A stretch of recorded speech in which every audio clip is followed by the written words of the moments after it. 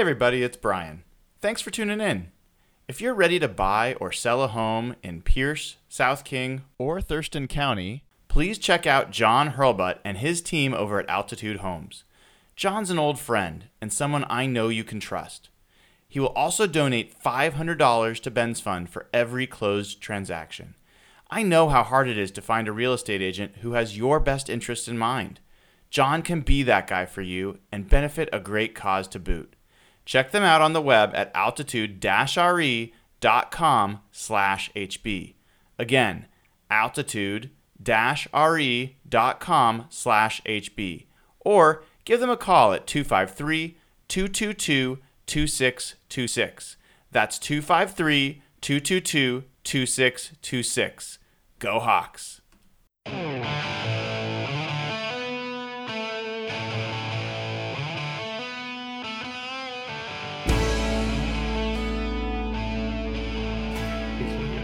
Hey everybody, welcome to Real Hawk Talk.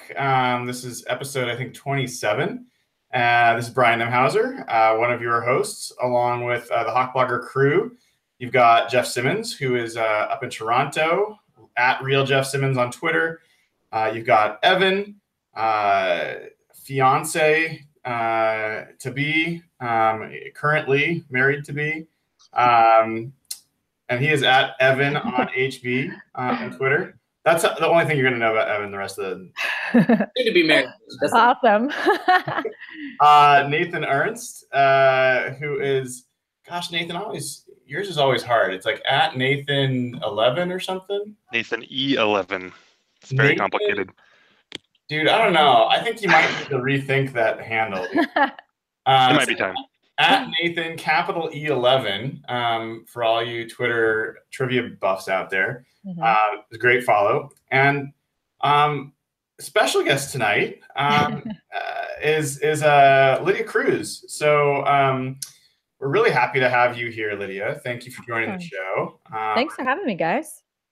It's been a while. We're trying to get this arranged. I know you've got kind of crazy early hours, and you started working on the Brock and Salk show a little while ago, and we're going to talk to you about all sorts of fun stuff. But if you wouldn't mind, just give us a little rundown of how you got involved in that show and the kind of work you're doing for Brock and Salk. Oh, yeah, absolutely. I had the great fortune of interning for them first. So that was, I worked in Top 40 radio, actually, for 4 years. I used to work for Move 92.5 I worked on the Brook and Jubal Morning Show for 4 years.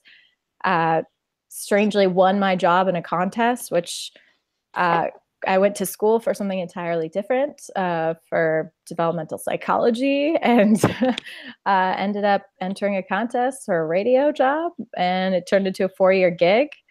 Didn't re-sign my contract there. Actually went back to school for sports journalism, and that's when I interned with Brock and Salk over the summer, and they ended up hiring me about, 8 months later as I was just leaving school. So yeah, I've been there just about a year now, and it's been pretty fantastic. Yeah. Get to talk sports, do have a little bit of a crazy schedule, but it's worth it. So cool. And what kind of work are you doing on the show? Yeah, so I host the hour before Brock and Salk. It's called The Blitz. It's 6 a.m. to 7 a.m. And that is just by myself. So I'm kind of a one-person, one-woman show. I'm the board op, I'm the producer, I'm the host. And then for Brock and Salk, I get to help do a little co-production / I'm their board op. Yeah, so it's fun. It's a really fun, dysfunctional family, and it's a good time. Yeah. Yeah, I've had the opportunity to get to know both those guys. They're both, great parts of the Seattle sports landscape. They are. And they're really interesting pairing together. So it's been great to have them. Good odd coupling, Yeah. Yeah. I actually want to ask a little bit more about, your background, how you got into what you're doing. But I think everybody's going to want to know, you're killing all of us on Backdrop for this episode. You are clearly a hardcore Seattle sports fan. Take us through a little bit of what's going on behind you in this room. So that is actually that is between me and my dad. That is the the sports collection, the bobblehead. Obviously, we're huge baseball fans. So my mom's side of the family, they're from St. Louis. So actually grew up listening and watching Cardinals games a lot when I was younger, but also a huge Mariners fan. So we've got some of the bobblehead collection back there.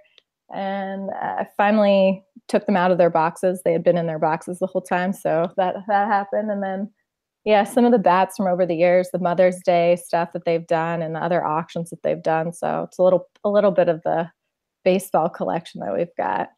It's not quite as prolific on the football front, sadly, but.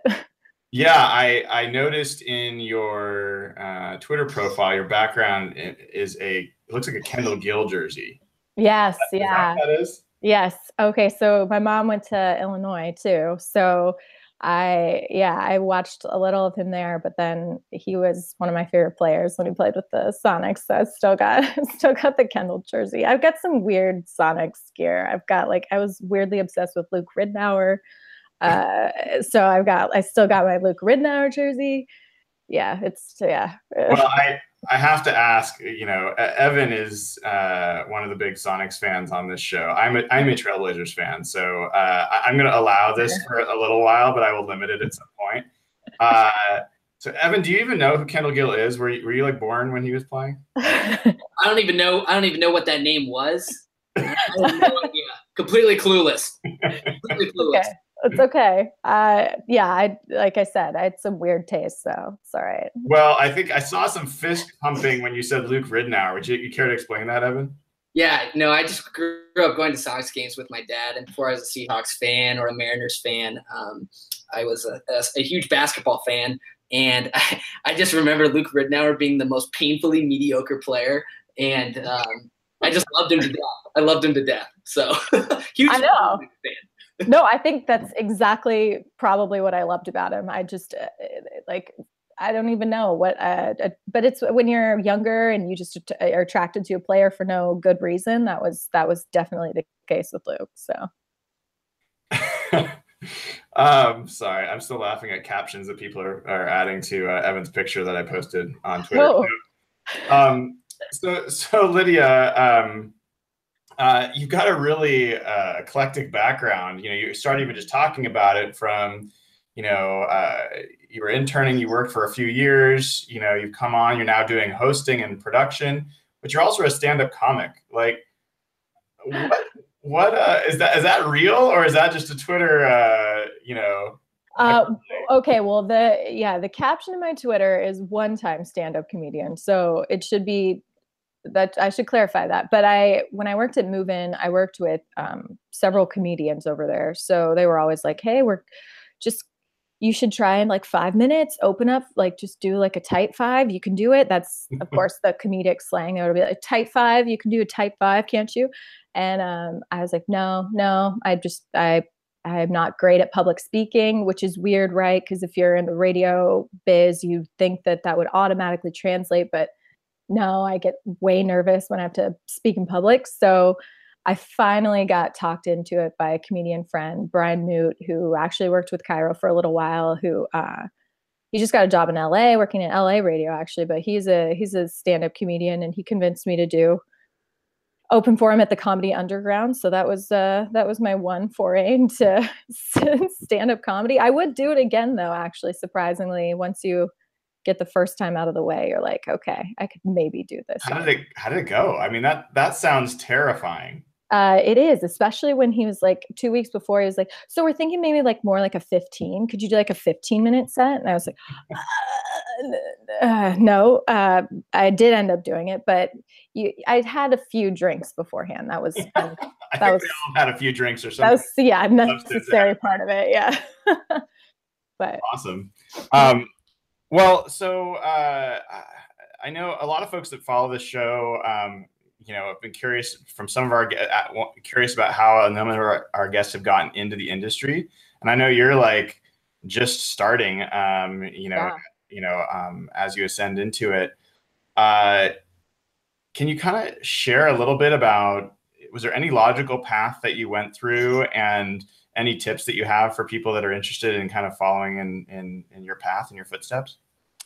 Yeah, I think maybe the biggest thing I've learned, well, it's so much about relationships, and a lot of it is about networking. So if you ever have the opportunity to meet someone or go to something or intern for something, whether it's unpaid or paid, um, I would say that establishing those relationships by whatever means you can was huge for me, and getting my foot in the door. Also, just taking any and all opportunity you can to learn. I'm still probably this person. I get teased for being the yes person, but if somebody is like, "Hey, do you want to learn this? Do you want to do this?" I Yes, I do. And whether I have no experience or not, I just usually say yes. Whether that's interviewing, whether that's on the production side, whether it's, "Lydia, do you want to try and make a video? Lydia, do you want to do this?" And so I think in sports media and media in general right now, nobody does one thing.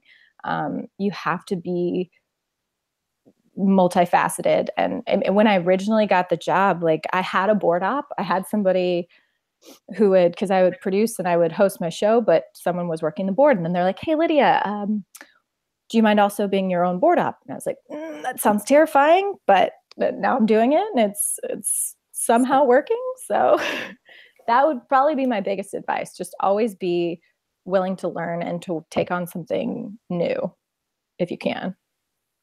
That's great advice, and I would definitely reiterate. So, Yeah. Jeff, why don't you transition us into talking a little bit about Seahawks stuff? I probably have some more questions about Lydia's, varied background, but there's a lot going on with Seattle right now. So what's top of mind for you? I think there's Marshawn Lynch in the background there. Is that right? Yeah, there's lucky Marshawn Lynch. He makes the rounds usually still. He's still a fixture. Game day, he makes an appearance. So, yeah. Yeah. Anyway, so I guess the Seahawks are kind of going through like a transition right now, where like they've been that championship team. The team's getting older. They've changed the coaching staff. They might have to start making big changes with the players. What's kind of your view of where the team is right now, how the team gets back to the Super Bowl, or like how comfortable are you with where they are right now as a team? That's such a good question. Yeah, I wouldn't even call it coaching changes. It's kind of a coaching upheaval.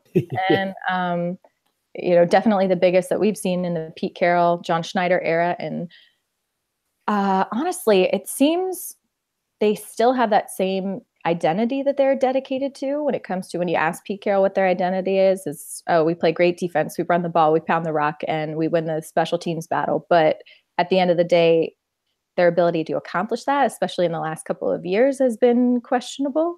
Mm-hmm. So I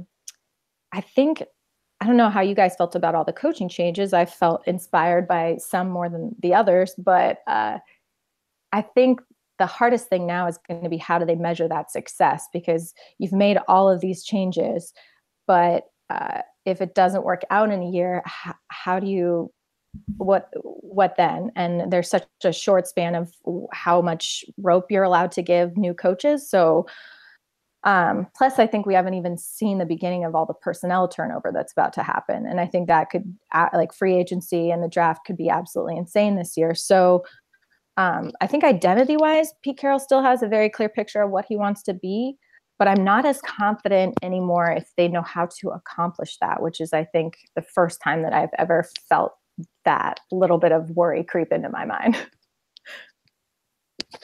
Yeah, I think that's very reminiscent of some conversations we've had around this show as well. And I'm curious, you said that some of the changes you were more supportive of than others. You want to say a little bit more, or ones that you particularly liked? Let's stick with that.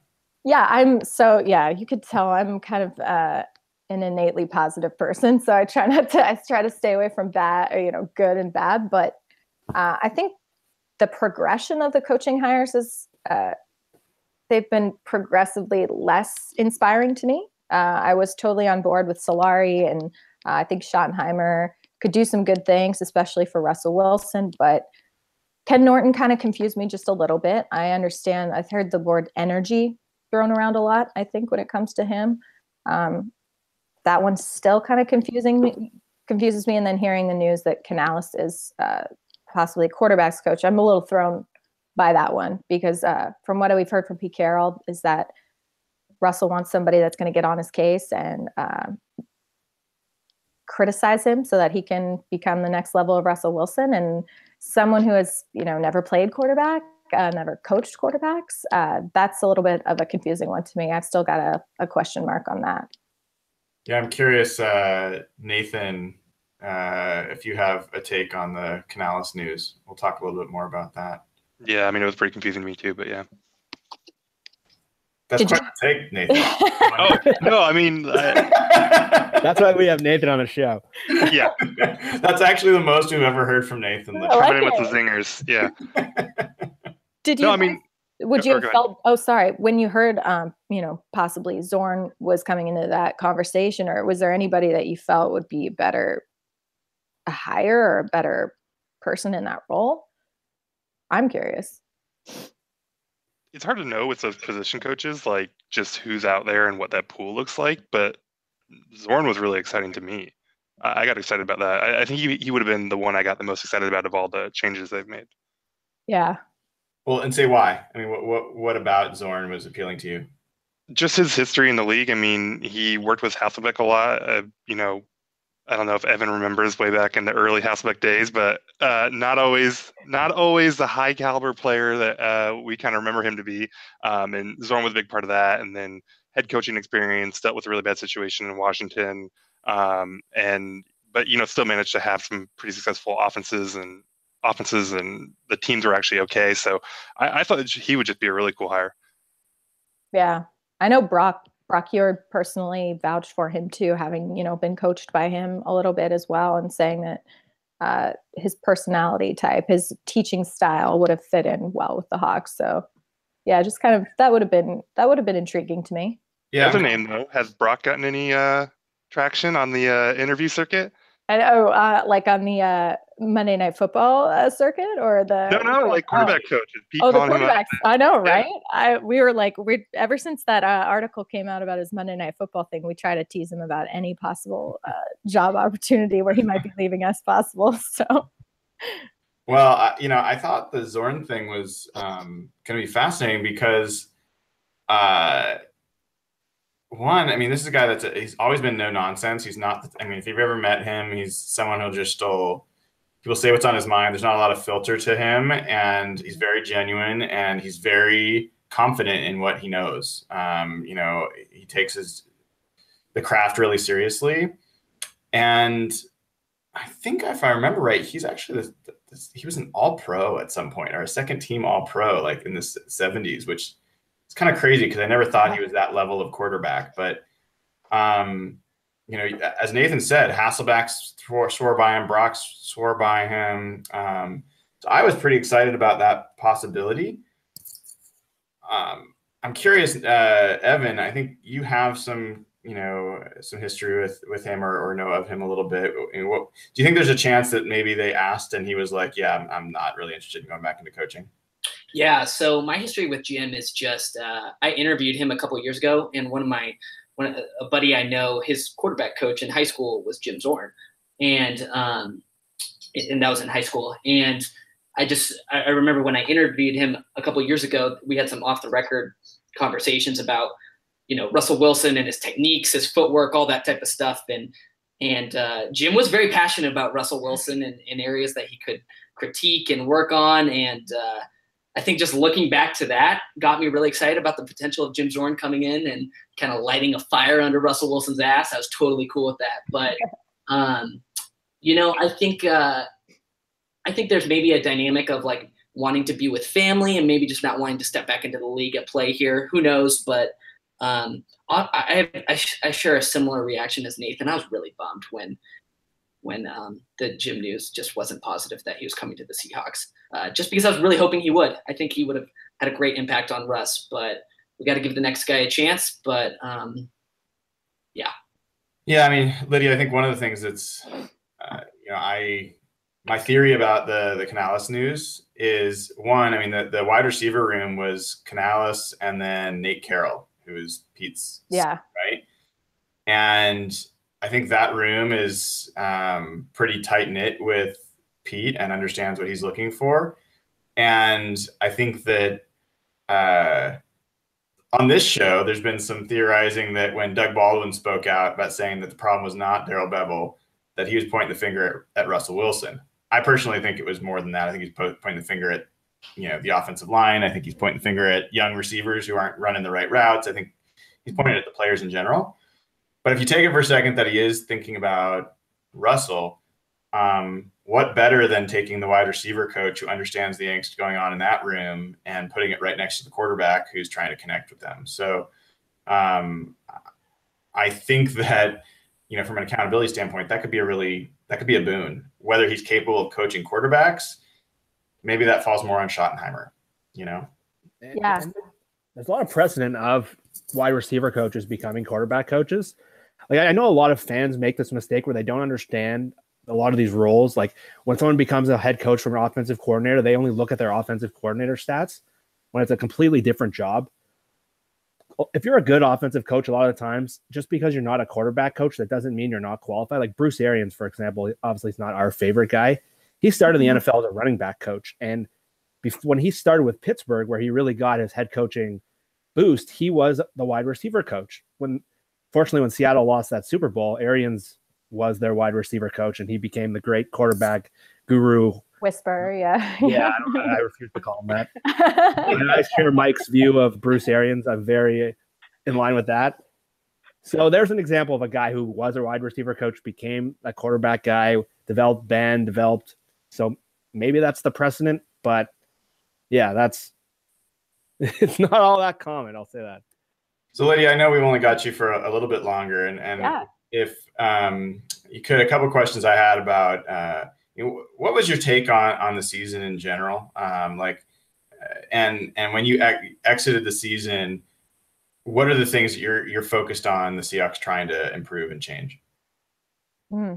Yeah, that's a tough one. I honestly think I'm still in some ways processing what happened this season, but I thought almost making it to the playoffs this year probably would have been the worst thing to happen to us, which sounds like a terrible thing to say, but I think this was a necessary sort of wake up call or jolt, because we've kind of gotten, I don't know, spoiled or used to that for the last couple of years. And I think that there were flaws in our system, flaws in our identity that we weren't addressing at the time, but because we were maintaining a certain levels of success, that it was all right. But I think that it was probably the worst thing that could have happened to them in terms of this. These are changes that probably needed to happen, whether it is a complete overhaul of the coaching staff or, as I think, probably the personnel is going to be really intriguing to me.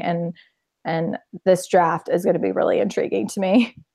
And I think that if they are able, we've seen that you can turn around a team in a year. We've seen that within our own division, and what the Rams have accomplished, what the 49ers have accomplished. And I don't have any doubts that they can get back to it. I think a lot of people have been more pessimistic about that. And I hate the window closing phrase that I've heard over and over and over again. But I do think that some of these problems really seriously have to be addressed, and you have to be able to run the football. And that. Yeah, Nathan. You have to be able to run the football. Lydia, welcome to the club. You're on the right side of this argument. So good. Okay. Me and Pete Carroll, we'll stick together on this one. We'll be together, yeah. Nathan and the other, analytics nerds can be on the other side. It's all right. It's okay. I like not being the analytics nerd. That's usually actually my role. So I'm happy. Okay. Yeah, I'll join that crew.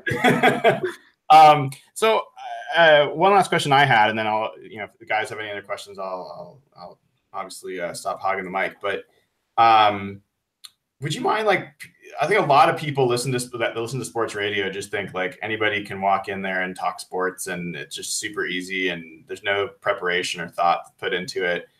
Would you mind peeling back the curtain a little bit and talking about what goes into getting ready for a 3 or 4 hour show, and what makes somebody good at that, in your opinion? Yeah. Well, So my show, since my show's on 6 to 7, it's only an hour, but it is just me. I usually get up every day, probably around 2:30 or 3. So yeah, this is I'm usually getting in bed here pretty soon. Then a lot of the prep work I try and do the day before, but because my show and our shows are so timely, it's also, you have to be, whatever you've done the night before, you have to be ready. And this has happened to me, to throw out your entire game plan and be ready to go with something else. And that was been a hard lesson for me. I'm a preparation nerd. I like to be over prepared. And so being able to go on the fly with something has been a learning lesson for me. As for like Brock and Salk, a big part of when I started interning and producing there, they are some of the most hardworking, dedicated, passionate people. I'm really blessed to work with them because they're all so dedicated to their craft. And as you know, none of them really do one thing either. Salk is in sort of management role, and then Brock, is traipsing around the country constantly, to do college football and doing radio hits and TV hits. And so, and yet they have so much dedication to their own show. And I'm so impressed and inspired by that. We all, like the day before, usually circulate an email between all of us and sort of go over our rundown for the show. A lot of other areas or shows I've been on, they'll just kind of leave that entirely to the producer, and they'll say, hey, just come up with my show, book my guests, do this for me, give me a show sheet of facts that I can read off of. And but that's not the case. They're very involved, which is cool. And so we kind of do the show prep the night before. We know what we're going to talk about. But again, you kind of have to be ready in case that goes on the fly. Any sort of like sound or anything that you hear on the show, a lot of times that's, again, you have to cut up your own sound. You have to just be constantly looking for that. So yeah, it's kind of as Brock said to me, like when I was still an intern, you kind of have to be obsessed with it. You kind of have to be constantly trying to improve and create your craft, which has been a lot of fun. It's sports after all. So at the end of the day, you're having a lot of fun doing it, but it is like a lot you'll learn. It's a lot of work and a lot of unglamorous, not as cool stuff probably as you would have thought. So yeah, before we let you go, any other questions that you guys have for Lydia? I'll ask one. Yeah, Lydia, for you, but if you don't know me, I was in a very similar position to you in 2010 in Canada. Oh, no. And I started in radio. I became a website writer. And when the Seahawks played in Toronto 2012 against Buffalo, I got to cover that game. Everyone knew I was a fan, so they let me do that. I don't know if you've had any stories like this, but one of my eye-opening memories of that game is, do you remember Alan Branch and Red Bryant? Yeah, well, yeah. The locker room, and this is like my boyhood team, like my favorite team. And the first thing I see is those two guys butt naked. It was terrifying. Yeah. You had any like eye-opening moments like that, like anything crazy like that, like covering their favorite team? No, I mean, again, those are big dudes, man. It was crazy. Yeah. I feel like we just started a Jeff Simmons therapy session. Lydia, you're welcome to like totally deflect. I love it. Oh, tell me your problems, Jeff. No, it's I would agree. Take a while. Yeah, there's a level of peeling back the curtain. They kind of say, I don't want to liken it to this, but how they say like, don't meet your heroes. I wouldn't take it to that degree, but there also is this level of, once you see what's going on behind all of the scenes, I'm not saying you become desensitized to seeing like grown naked men in the locker room or anything, but you kind of, it takes on a different view for you. And you learn to view a lot of these people as real people, as opposed to being a fan. And they're totally normal, and they're weird, just like the rest of us, and boring sometimes, just like the rest of us, and sometimes shy, just like the rest of us. So that was probably, I've never seen any grown men totally naked, not yet, but there's still time. I guess. To talk to when that yeah. Jeff will be the one cowering in the corner. Hey, listen, I want to make sure you get some sleep for your show tomorrow. It was really nice of you coming on. We'd love to have you back. Yeah. And consider this just a first visit. Thank you guys so much. I really appreciate you having me and stuff, chatting. Thanks, Lydia. Take care. Thanks, guys. So, wow, Lydia's great. I think she's a rising star, and I think we're going to hear a lot more from her in the coming years. She's smart. She cares. She knows Seattle sports deeply, and as she said, is a yes person and positive energy. So she's like a somehow related to Evan. I feel like like the positive energy Seattle, sports person. It's two peas in a pod. So I'm curious, guys. We started talking about the coaching stuff. A few other things came out since we last talked. I think the Michael Barrow news came out after that. It was the other assistant head coach on the defensive side that got let go. The Canales news came out. What else? Other coaching news? Farwell's interviewing elsewhere, I think. Yeah, Carolina. Heath Farwell? Yep. Wow. And that's Chris Richard is the passing coordinator in Dallas. Yeah, exactly. He's defensive backs coach and passing coordinator. It's just like a fancy. They just threw him a bone on the secondary position coach, right? I mean, really, like it's like how Cable was assistant head coach or the run game coordinator. I mean, who knows what the responsibilities actually are, but that's maybe just him getting a little bump in his title. Yeah, like what does it look like for Chris Richard to coordinate the passing game, though? It's just so odd. It feels so like I work in tech. It feels like it'd be making me like a chef at Daniel's Broiler tomorrow night. Like what? Like I don't understand the translation at all. He's an offensive passing game coordinator, right? A defensive passing game coordinator. No, offensive passing game coordinator and secondary, like defensive backs coach. Two titles. One's on offense, one's on defense. I think Nathan's just catching up to why we think this is weird. That's my confusion. It makes no sense. Oh, all right. That doesn't make any sense. Seeing the big cogs, crank away at Nathan's noggin there. It's great. Yeah, it's weird, right? I think I'm one of the only people that's not sad that Richard's moving on. Like I don't have any. I'm not really worried about him moving on. It's more about who's replacing him. Have we heard anything other than Ken Norton? Have we heard any? Oh, Travis Jones was the other one. I think that was the one I was trying to remember. He was the defensive line coach from 2013 to like 17. I think he'd formerly been with New Orleans.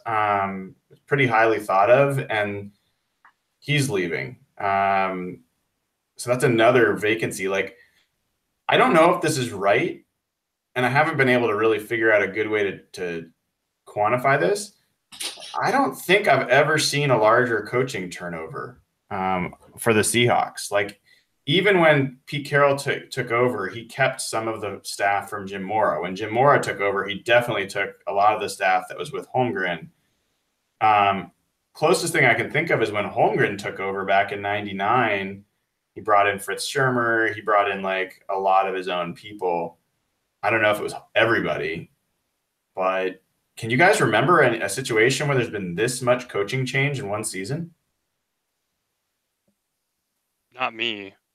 I mean, we're at the point where it's quicker to name the people who are still here, right? I mean, it's like Canales and Hurt and who?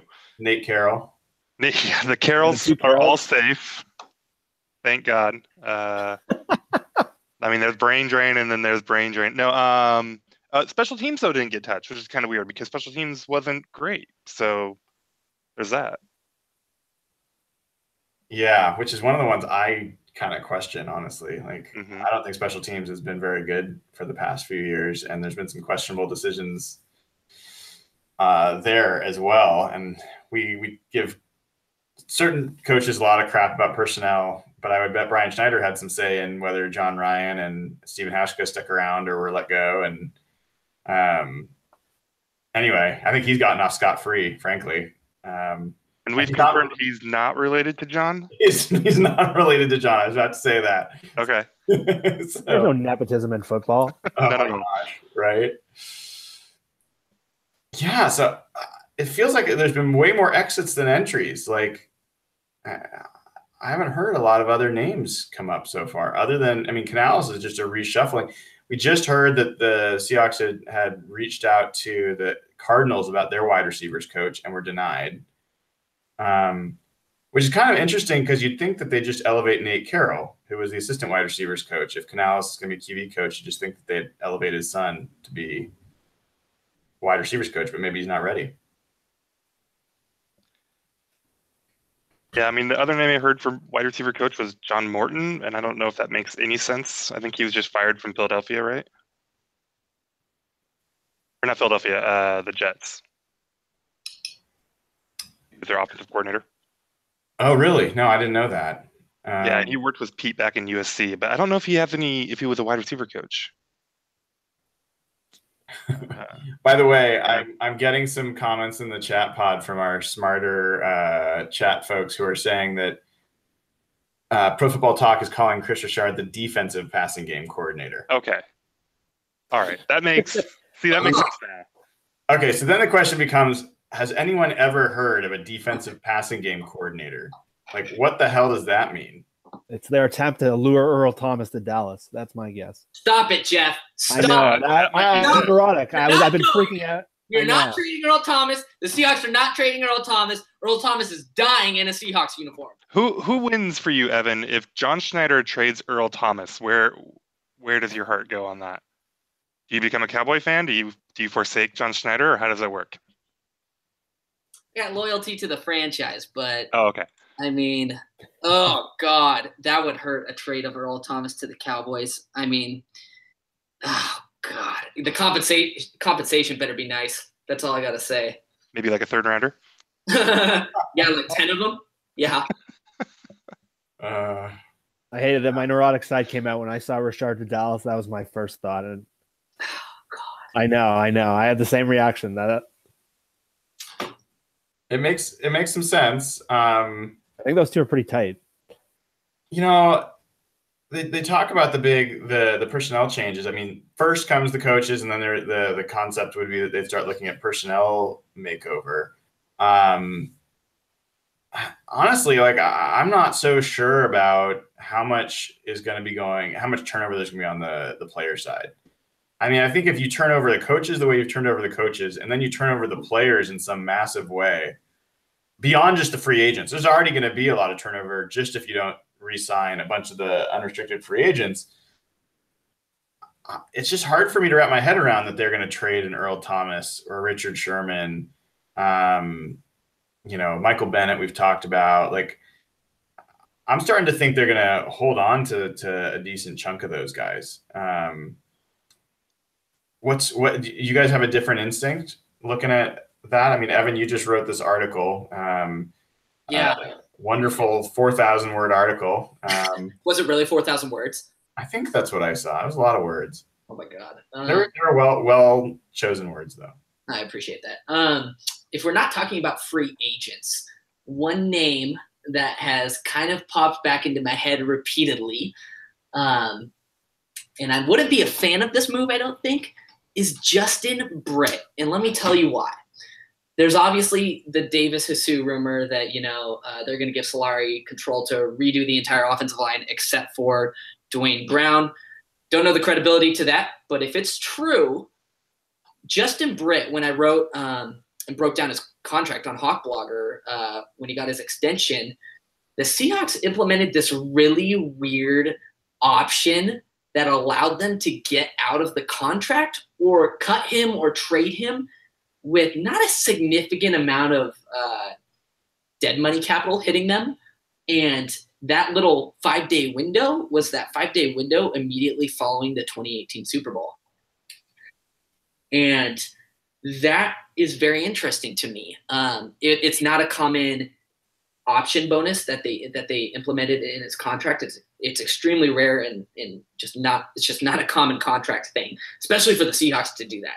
So, everything they do is, has a reason associated to it. So I'm not saying they're absolutely going to trade Justin Britt, and I'm not saying I want them to trade Justin Britt, but it just happened, like those maybe two coincidental factors that make me wonder if, there's all this talk about the defensive side of the ball and maybe trading Earl Thomas, trading Michael Bennett, and trading maybe KJ Wright, all that crazy stuff.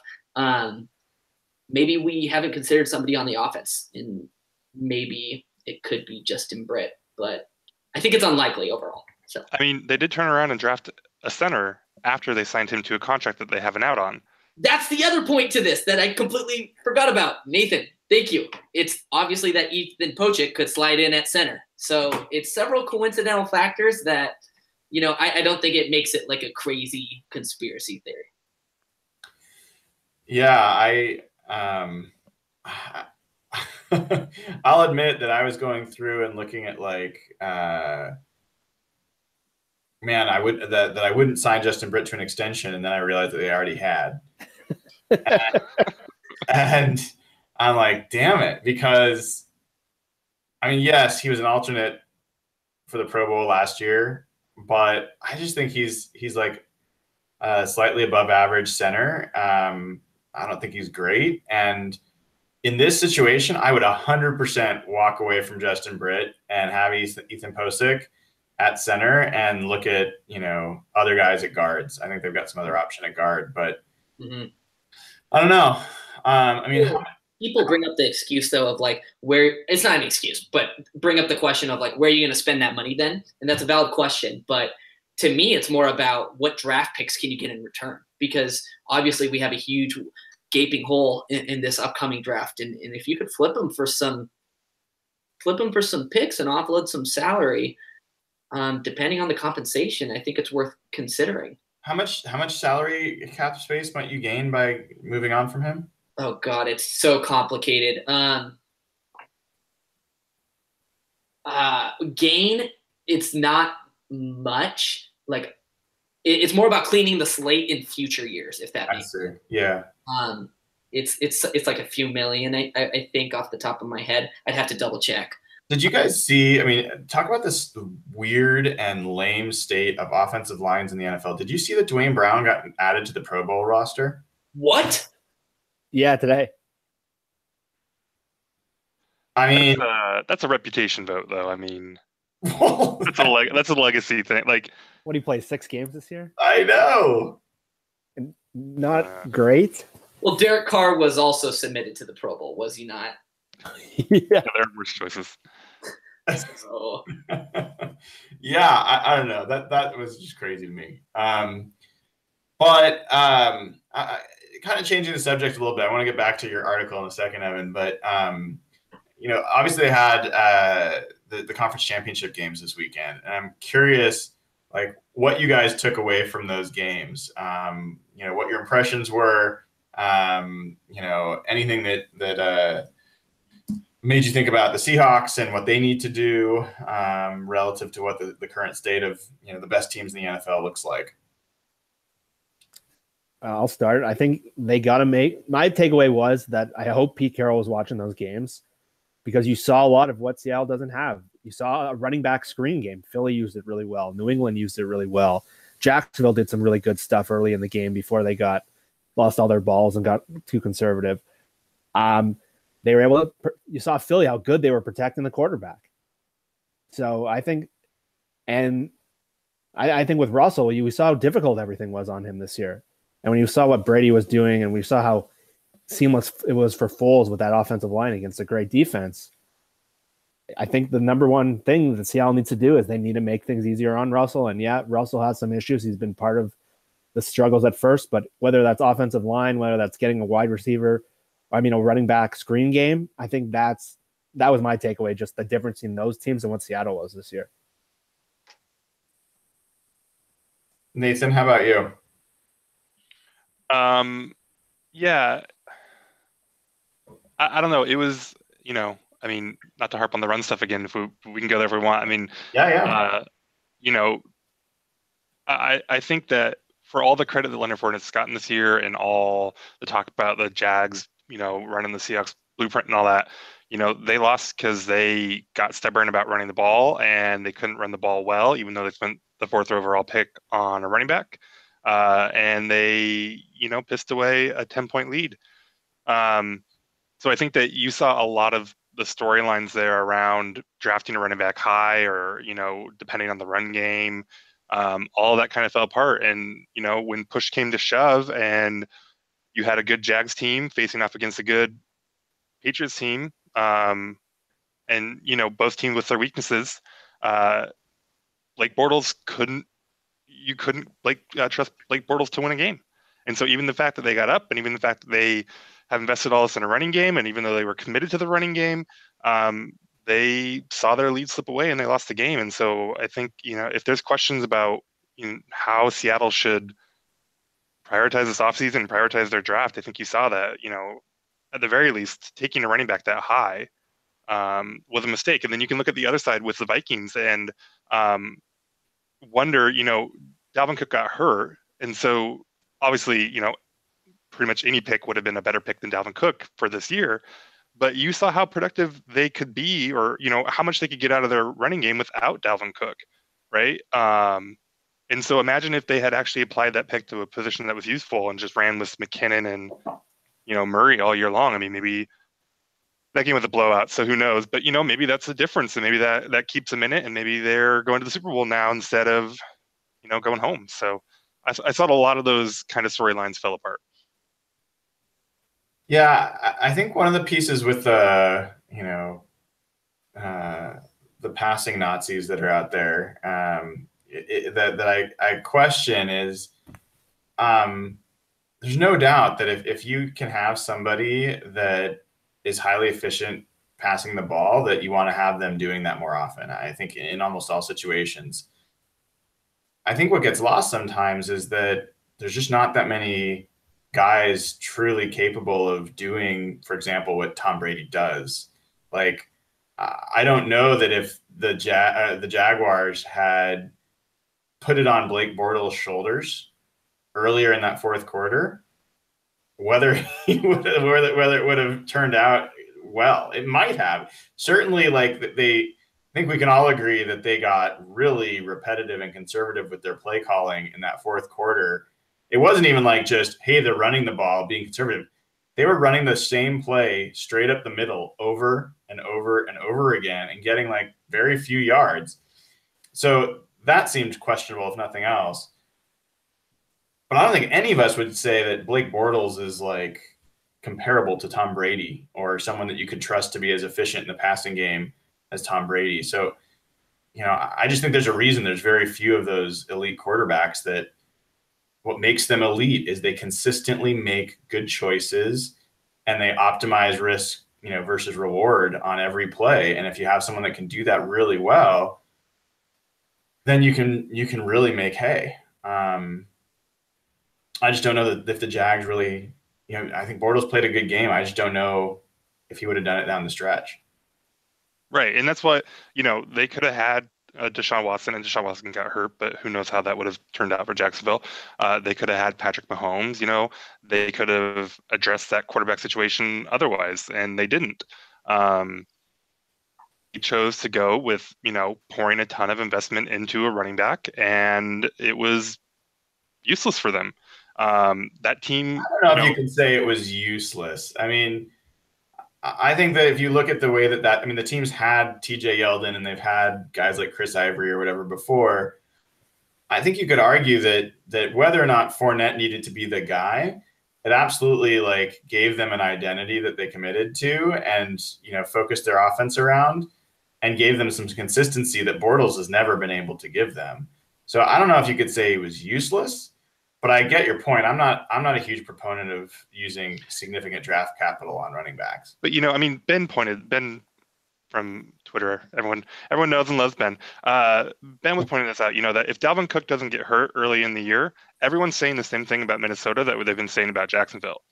But Dalvin Cook gets hurt, and Minnesota is with Case Keenum is able to, use that running game, and they ran a lot. They also didn't run well, but they also didn't, spend the 4th overall pick. And they could have not spent that 2nd round pick on Cook and still gotten that same production out of Murray and McKinnon.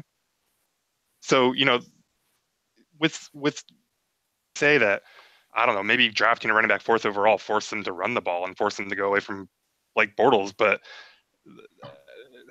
that doesn't make a lot of sense to me. I think that was a pretty useless pick. I mean, it certainly could have been used a lot better in a lot of other ways. Evan, look like you're about to jump in there. Yeah, no, I mean, I don't disagree really on the running back situation. The only thing that really struck me was before the fourth quarter collapsed by the Jags defense, that 10-point lead, nothing. Seahawks fans have never seen anything similar, in a game against Tom Brady like that or anything like that. But if only the Jaguars had Dan Quinn, it would have gone so much better for them. Oh my God! Don't get me started, dude. I will take that down. 118 zone coverage. We've seen that before, right? No, I just hope Pete was inspired by the youthfulness out of that Jags defense and the nastiness they had. They weren't the 2013 Seahawks, but that defense was nasty this year. And I really hope we get back to something like that and, draft a couple of young stud cornerbacks to fill up that group. Let's get some shit talkers back in the secondary. Besides that, how embarrassing was that performance by Minnesota? That was a shock of the weekend for me, guys. I didn't think there was much question that Minnesota was going to win that game. I really didn't. Yeah, no, I didn't. Way more respect for Minnesota's defense than I do for the Eagles' defense. I thought Keenum was a better quarterback this year, especially than Foles has been. I think I have a lot of respect for Zimmer as a head coach and what he does with getting his team ready for these games. I didn't watch the whole game. I kind of was done after the Patriots did it again. But Jeff, I mean, what was your take on that game? That was an all-time no-show. That was as bad as a performance in a big game as I've almost ever seen. That was like Denver in the Super Bowl 48. But just, it's one thing to get killed by like the 2013 Seahawks, to get killed by Nick Foles and make him look like a all-pro quarterback. That was embarrassing. And Harrison Smith, a guy that some people think is better than Earl Thomas, he just got roasted all game. He did. It was stunning because Minnesota, the way they played all year, they were so consistent and they were so good and they were so competitive. I didn't see it coming from a mile away. Does anyone believe that the Eagles can beat the Patriots? Absolutely not. Jeff? They'll have to play a perfect game. I think they have the defense to give Brady problems. That front four is really good and they can get after Brady, but I just don't see it. Foles. No, it's tough to see. Yeah, the Foles thing is what it really comes back to. I mean, I didn't think that either the Vikings or the Eagles stood a chance because I didn't think the Patriots were going to lose to Nick Foles or Case Keenum. Yeah, I think that's what it comes down to. All right, here's a trivia question for you guys. What is the Seahawks' combined record against the two Super Bowl teams since Pete Carroll's taken over as head coach? Are we including playoffs? Yeah. Including playoffs. Oh. I think it's 5-1. Yeah. Any other guesses? We got 2-5. Oh, no, 6-1 because they played them way back in 2011, the Eagles. So, 6-1, right? Oh, yeah. I have no idea. You care to join that? I remember this stuff. Got it. You are correct. They are 6-1. And I always love to bring it up to people, the one is a big one, right? But you looking at the Patriots game and watching that, I think almost anybody just watches that and is like, Jesus, Brady's down Edelman, he's down Gronkowski, the defense is out of, doesn't have Donta Hightower. Like, you can go on down the line. They're just decimated. And he goes up against the number one defense in the league and comes back from 10 points in the fourth quarter and makes it look pretty matter of fact, right? You're like, nobody can beat this team when it matters. And then I look at it, and the Seahawks have played them 3 times in the Pete Carroll era. They're 2-1. against. They're one of only a handful of teams that have a winning record against the Patriots in the last 7 years, and the one loss was them sitting at the 1 yard line with every reason to believe that they were going to win. So like, it's interesting to me in a way. Like they did lose that game, but they lost it in a lot of ways, and we could have been in a situation where we're talking about that the Seahawks have Tom Brady's number and Bill Belichick's number, that they beat him every single time. The one time they lost, not only were they on the 1 yard line, but they were decimated injury-wise on defense. I mean, the entire secondary was hurt, and they lost a lot of people in that game. I think people forget that. The Seahawks have played quite well against Bill Belichick and Tom Brady in the time that they've played against him. Yeah, that win in New England a couple years ago. That was last year. Or was that last year? That was last year. So long ago. Oh my God. Mid-20s life crisis. Yeah, no, that's just one of the most satisfying wins. I mean, that was with George Fant at left tackle and Jermaine Ifedi at guard, and on down the line. I mean, it was. Did Baldwin have 3 touchdowns or something? He had a great game, and part of what it was making me think about it is Seahawks had a similar thing at the very end of that game. Brady marched him down the field.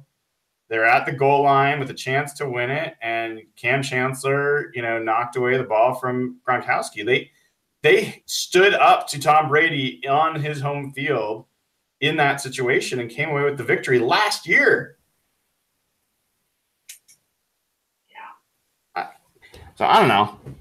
And the Seahawks are undefeated against the Eagles. They haven't beaten them by less than 10 points, and during the Pete Carroll era, including this year when they beat them by 2 touchdowns with Carson Wentz, by the way.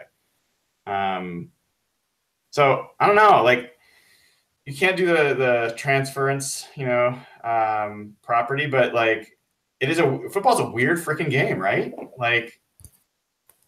I don't know how you explain what the Seahawks have done in certain games and their total lack of consistency across the other parts of the season.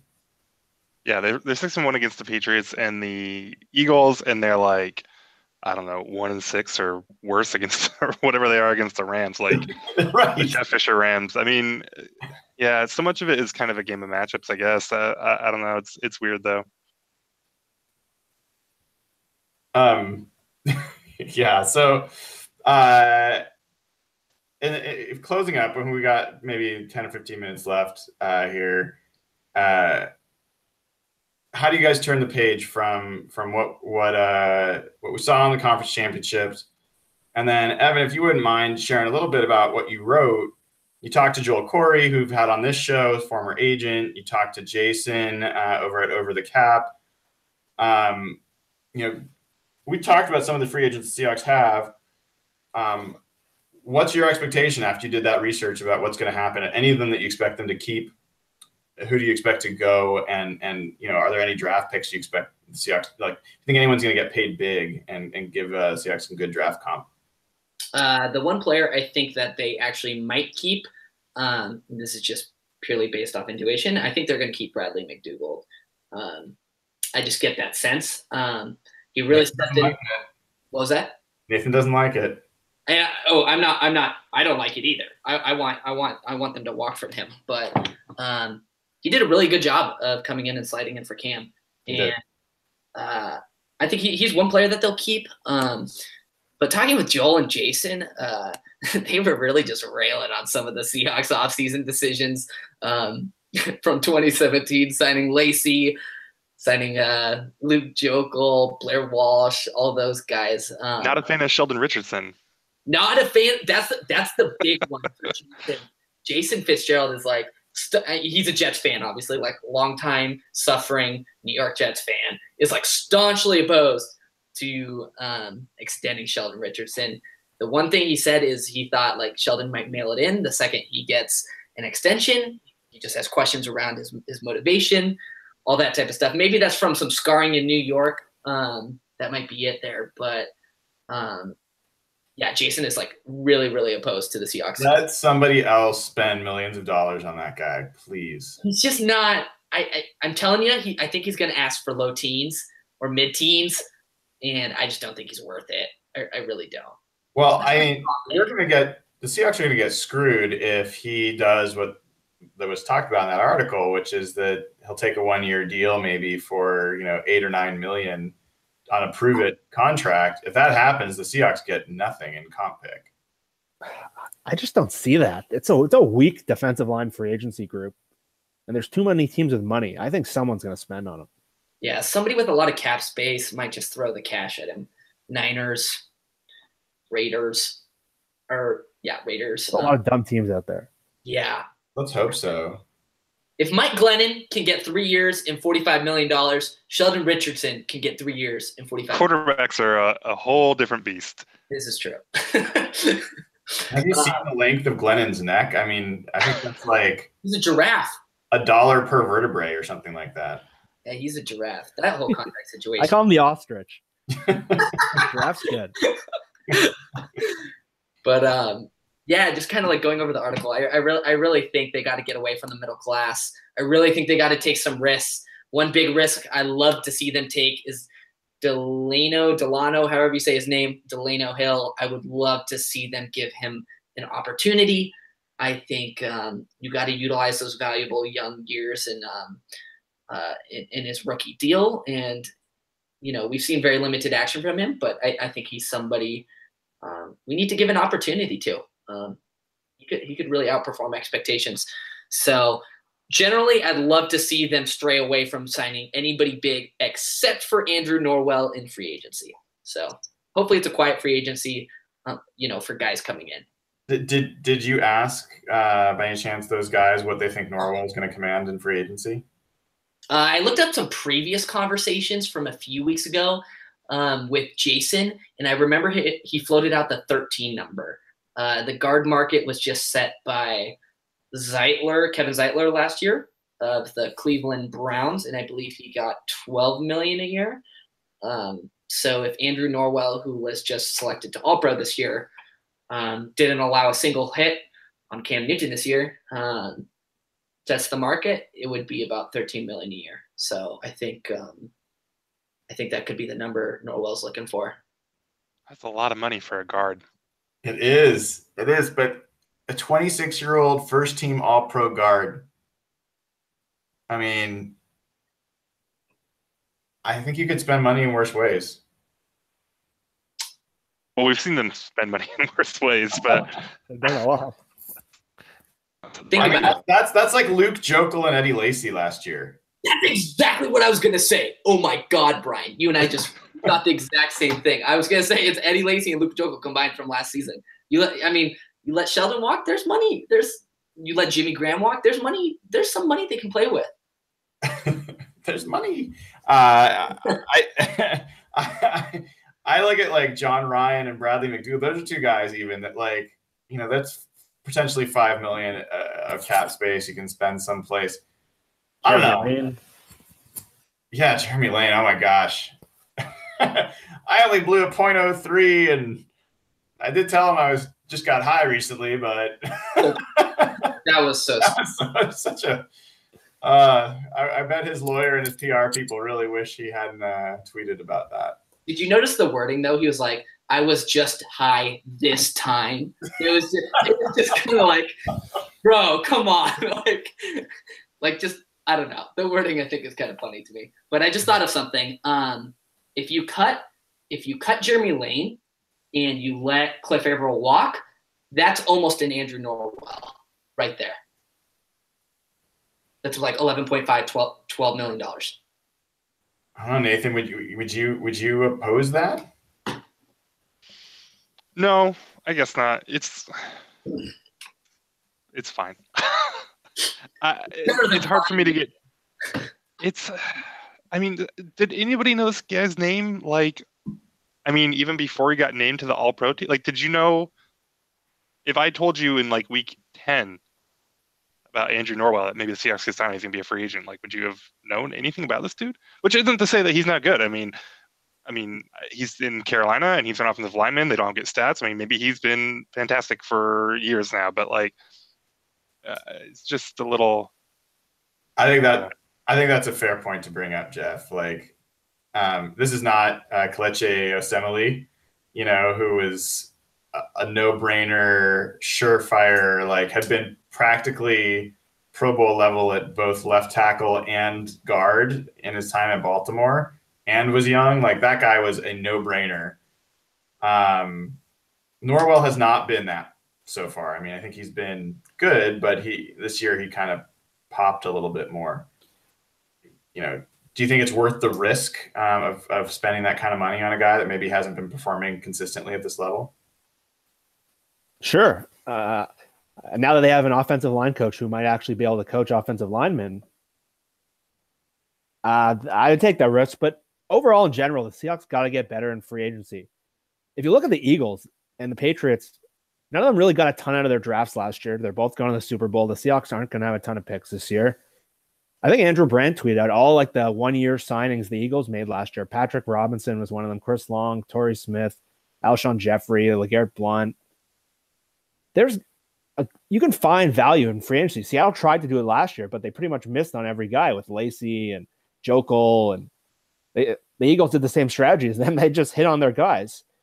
And Blair Walsh, they pretty much went 0-4 in free agency. Vladimir McDougald is fine, but overall, if you look at the last couple of years, there's Kerry Williams, and the Seahawks haven't been great in free agency. And earlier in the years with defensive linemen, they were really solid at finding low-cost value guys. There was Alan Branch and Tony McDaniel and a couple of guys there to plug and play. They got Averill and Bennett on 1-year deals.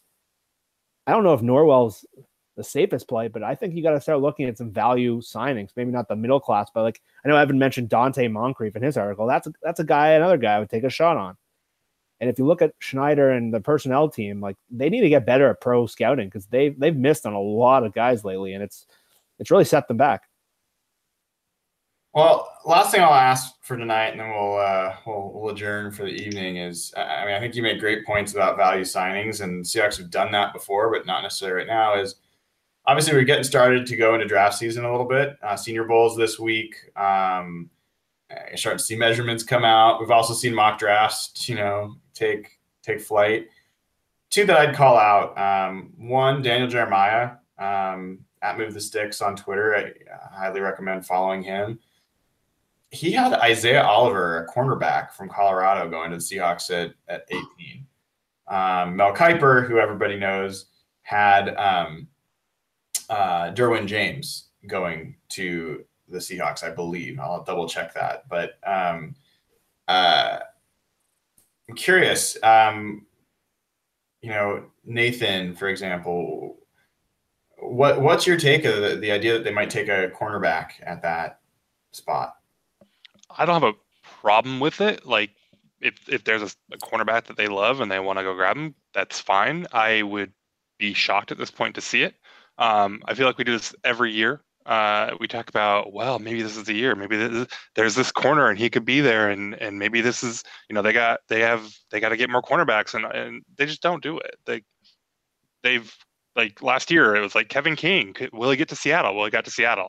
Seattle traded back, and then he got to Seattle again. And then Seattle trades back. Like they're not. They're not going to take a cornerback high. I don't think it's not what they want to do.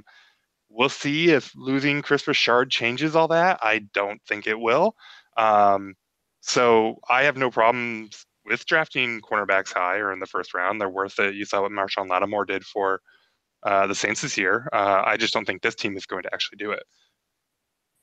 Jeff, what's your take? I mean, Jeremiah actually has Derwin James going one spot earlier to the Chargers, and his comment is essentially James is the perfect safety for Gus Bradley's defense. And that made a lot of sense to me. And it was like anyone who's hoping that Derwin James falls to the Seahawks, they've got Gus Bradley one pick before them. It's probably going to be looking for a lot of similar stuff. Yeah, James is a guy. I remember when we first started talking about the draft, safety was the position I called out as something I'd like to see them spend a high pick on early. The more I've started to dig into this draft class, James is one of like the blue chip players that I would stick and not trade down. I'm definitely okay with that. But the more I dig into it, I just don't see James getting to 18. I think he's a top 12 player in this draft, even with all the quarterbacks. I can't envision a scenario where he slips unless he has like a terrible combine or interviews horribly or tests poorly or has like a drug test issue. I just don't see him getting to 18. And in terms of a cornerback, it's like all these analysts forget how Seattle operates every year. They're not taking a cornerback in the first round. I just don't. I'm with Nathan. I don't see it coming. If they didn't take Kevin King last year, who fit the mold, who was a local guy, I just don't see it. There's so many other areas they can go, and I think Pete is just of the belief that he can develop guys and doesn't need to spend high capital on it. And he's proven that he can do that, right? Say that again. He's proven that he can do that. He has this team has a proven track record of being able to identify maybe some underrated talent and make them ballers, right? I think they see cornerback the way Nathan sees running back. No. I mean, I would quibble with you on that, but I don't think they devalue. I think they value cornerback performance and play. Right. I forget that you don't value running back performance and play. So it's not the same. Mostly. Yeah, it's not the same. But in terms of propensity for where they will spend that draft capital, right? I think they're looking to take cornerbacks later. This was Shaq Griffin. People forget was actually the first cornerback that they took ahead of the 4th round, and the cornerback that they took before that was in the 4th round. It wasn't Richard Sherman. It wasn't Brandon Browner, who wasn't drafted by us. It wasn't Byron Maxwell. It was Walter Thurmond, and that was in 2010. So, yeah, it's not a position that they generally take early. And last year was flush with cornerbacks. So it's almost like they had to take somebody. Thank God they did. It's interesting. This is why I brought it up, because I actually think Daniel Jeremiah is one of the better draft guys and knows the Seahawks reasonably well. And when he had a cornerback at 18, I took like a triple take. I was like, what? But anyway, we'll have plenty of time to talk more draft. Let's wrap it up there. Thank you guys for taking another Tuesday night. Thank you to Lydia Cruz for joining. Please make sure you follow Lydia on Twitter if you don't already. She's at Lydia Cruz, LYDIACRUZ. She's one of just a bunch of guests we're going to keep coming on the show over time. And if you haven't already, please subscribe. Thank you for all the folks that have subscribed. We got up over 1,000 subscribers last week. That was great. Keeps us as a partner with Twitter, which gets us, access to more things, which we'll find out about as they roll out their partner program for us. But also make sure if you are a Hawk Blogger follower, please sign up on patreon.com, patreon.com/hawkblogger. Still time to do that. We're going to have plenty of off-season content. Nathan wrote a great article this week on, or I think it was last week actually, on Mike Solari. I recommend you check that out if you haven't already. Evan wrote his article this week. I've been working on a bunch of stuff related to breaking down how the Seahawks ended this season statistically and where that looks trend-wise over the last few years, as well as, what needs to happen in this offseason and what the priorities should be. So a lot of good stuff coming. Great to have you aboard. So with that, guys, have a great rest of your night. Go Hawks. There's 7 Seahawks in the Pro Bowl this week. Oh, my God, right? Nobody cares about the Pro Bowl. Oh, my God. We'll not watch a second of that. The NCAA football used to have these mini games in it, like the video game. You have mini games. I think the Pro Bowl should take those mini games and make them actual games. They used to do this tug of war thing, and they used to do this like in zone, like bowling. They call it bowling. Fantastic ideas for the Pro Bowl. They should get creative with this and actually do stuff. You're kind of talking like Battle of the Network Stars style is what you're kind of talking about, like crazy. No, like not actually playing a football game. Yeah, right. Change the format of football. Like I don't want to put like celebrities in the game. Although it would be cool to watch like Kevin Hart get depleted by somebody. Nothing against Kevin Hart, but anyways. Awesome.